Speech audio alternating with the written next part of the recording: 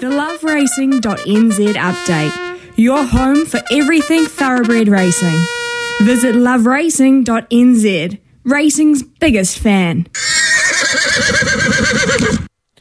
Right, I watched the trials at Te Rapa yesterday, Smithy, so you didn't have to. Although I would encourage everybody to go to loveracing.nz and watch these trials. And in particular, you might want to watch these ones. And the reason we're talking about trials is because these are the superstar horses coming back for spring racing. Yes, spring is in the air. I'll start you in Heat 2. There's a 2-year-old, unraced, Bellatrix Star. Ooh, this filly looked special. She ambled up past another one that I think's meant to be pretty good. Knowledge of Power, I think the name of it is. But the 2-year-old, Bellatrix Star, was the best 2-year-old I saw trial. Pierre, Group 2000 Guineas Group 1 winner. Very good in Heat 5. Legato in the same heat. Was good late when she picked up the bid again. Tulsi in Heat 6. A filly that Michael McNabb is very excited to partner this spring. Well, she was my star trialist of the day. Heat 6, Tulsi, held and just bolting through the line.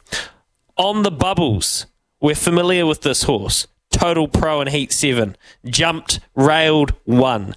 Imperatriz, she's just a marvellous horse. Lovely work in Heat 8. Lovely work.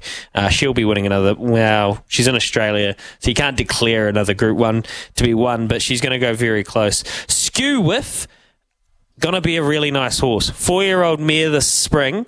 She will be a very nice horse. I expect her to go close to winning a Group 1 this year. She was in Heat 10.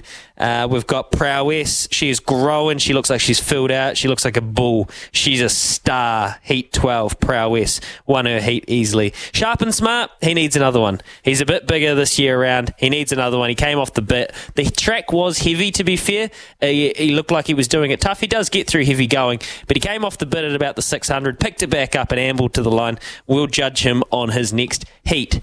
That is your day at the Te Rapa trials. A little bit later on, we can have a look at the Cambridge races, but it's Andrew Gordy on the bulletin after this.